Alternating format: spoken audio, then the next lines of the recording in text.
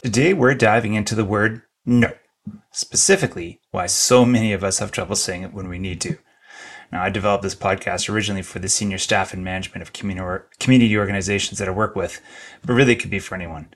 So those wonderful people that I work with every day, they care so much, but they have so much on their plates, and they so often keep taking more onto their plates and taking on more and more responsibilities when they shouldn't. That's a large part of what my coaching ends up being around is how to help them sift through all the work that they have to do and figure out what's the most important for them to focus on. So if that sounds like you, if this is the kind of thing that happens to you, then this podcast is for you too. So today we're going to be drawing from psychological research and neuroscience research and real life experiences. We're going to reveal the three primary reasons behind our hesitations to say no, from the fear of disappointing others to the guilt and desire to help. We're also going to talk a little bit about the numerous benefits of saying no, including improved focus, reduced overwhelm, enhanced time management, increased quality of work, and others. I'm going to talk a little bit about some practical strategies for effectively declining requests while maintaining relationships and personal boundaries. So if all of that sounds something that's really cool for you, it's going to be powerful for you, then jump on in.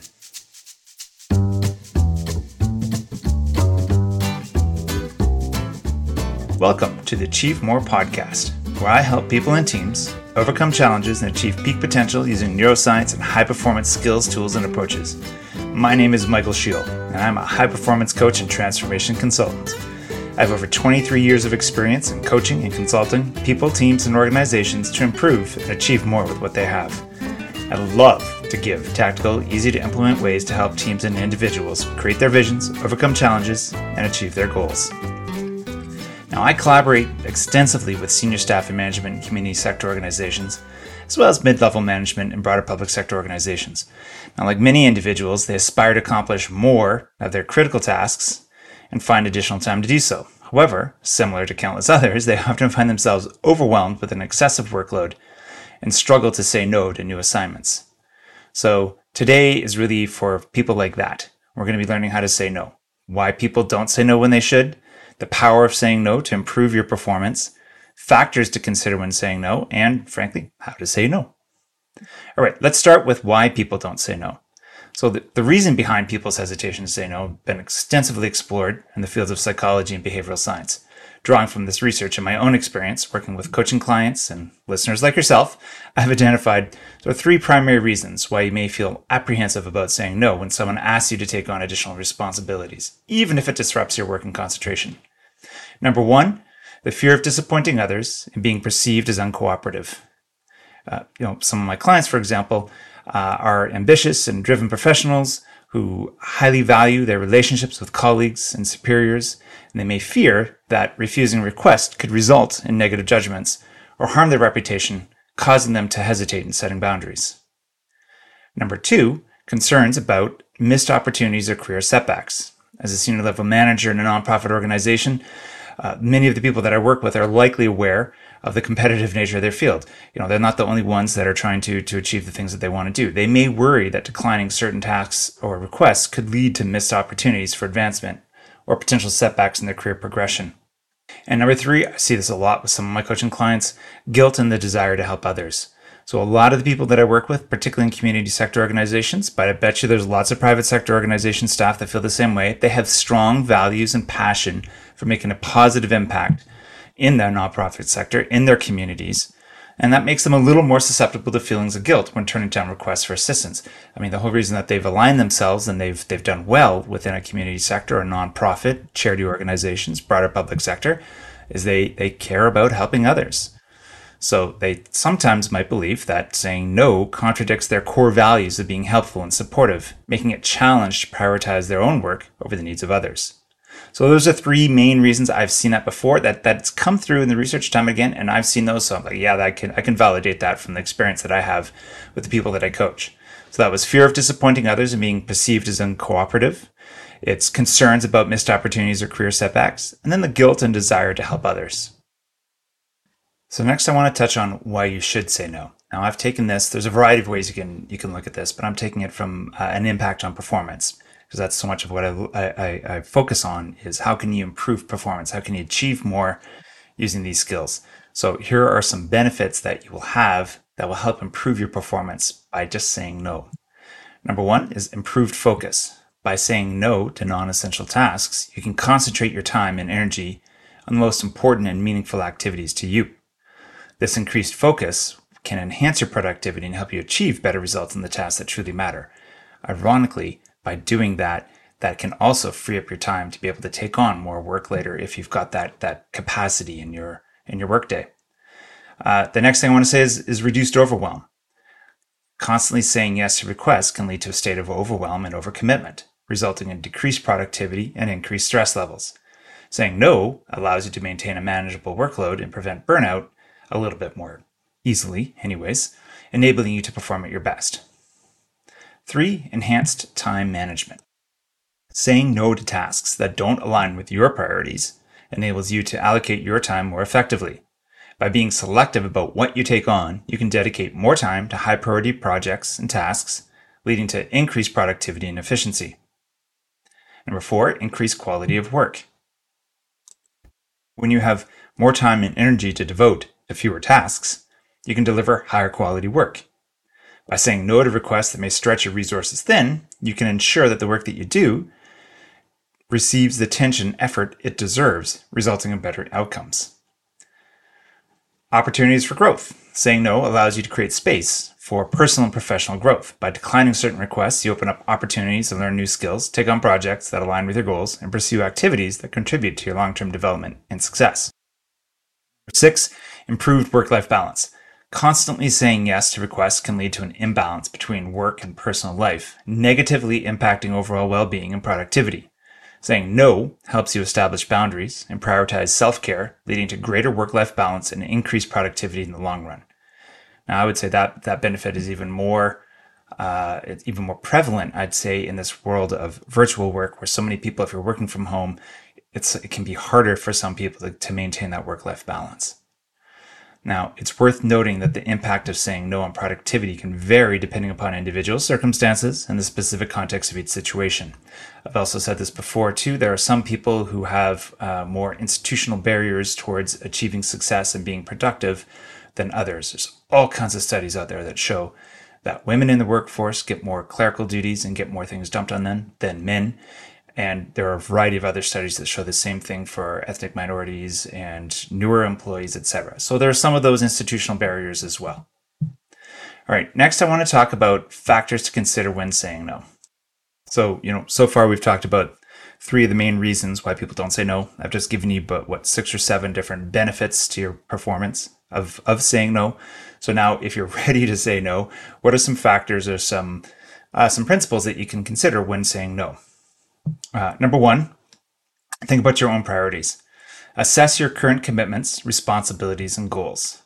Will saying yes to the requests that you get align with your priorities or divert your attention from more important tasks? You can consider whether the request aligns with your personal values and your long-term objectives. The next sort of factor to consider, principle if you will, is time and energy. You can evaluate how much time, effort, and energy the request will require. Will it overwhelm you or leave you with insufficient resources for your other essential tasks? You need to be realistic about your capacity and the impact of accepting that request may have on your well-being and work-life balance. This is so true if the request is something that you really want to do as well. If it's something that's really in your sweet spot, I'd really love to do that. But it doesn't matter if that's going to push you over the edge because you don't have the time and energy to do that as well as all of your other tasks really well.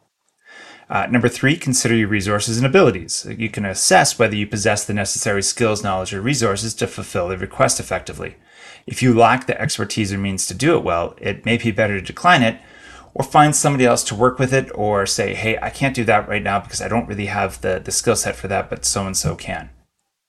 A lot of people don't like admitting that they don't have a skill to do something, but sometimes that can be much better for you in the long run because if you push yourself where you do have the skills, and you can achieve better results with the things that you do have, you will likely become across more competent and get more things done. Number 4, the fourth factor to consider is relationships and reciprocity. You can consider the nature of your relationship with the person making the request. Are they a close friend, family member, colleague, acquaintance? Is it your boss? Do you have to say yes? How have they supported you in the past? While reciprocity is not going to be the sole determining factor, it's something that you need to consider. If someone keeps asking you to do something for them over and over and over again, and they don't, and there's no reciprocity, there's no fairness back in you asking them to help you out in certain cases, then that's going to actually, studies have shown that that has a negative mental health impact on you. You feel like you're getting burdened by this person. So you have to take that into account, and it's going to be better for your overall work-life balance, your overall mental health state, your overall feeling of overwhelm or not. If you say no to something, even if you want to say yes, but if you say no because you think that it's going to be too much of a burden. Number 5, impact on personal boundaries. Reflect on whether accepting the request will violate your personal boundaries or compromise your values. If the request goes against your principles or makes you feel uncomfortable or encroaches on your personal space, it's important to consider saying no to protect your well-being and integrity. Now, not every request is going to do this, but there might be some that will. And I think it's important for you to recognize that you have the agency to be able to say no for that particular reason. Number 6 is availability of alternatives. You can determine if there are alternative solutions or resources available that can fulfill the request without your direct involvement. Again, so if this is where they're asking you, you're totally swamped, you can say, hey, no, Sasha over there, he can work on this for you, or somebody else can, or what about this idea or that idea? That way the requester can still get something done, but it doesn't burn you out in the process. And then number 7, long-term consequences. You can anticipate the potential long-term consequences of saying yes to the request. Will it establish a pattern of being the go-to person for similar demands? On the one hand, that sounds nice to you, and maybe that sounds kind of like you want a reputation of being a go-to person. On the other hand, that can be detrimental. If everyone knows that you get stuff done and they don't want to do it, or they need somebody to get it done, they can dump more and more on your plate, and then you become overburdened and overwhelmed.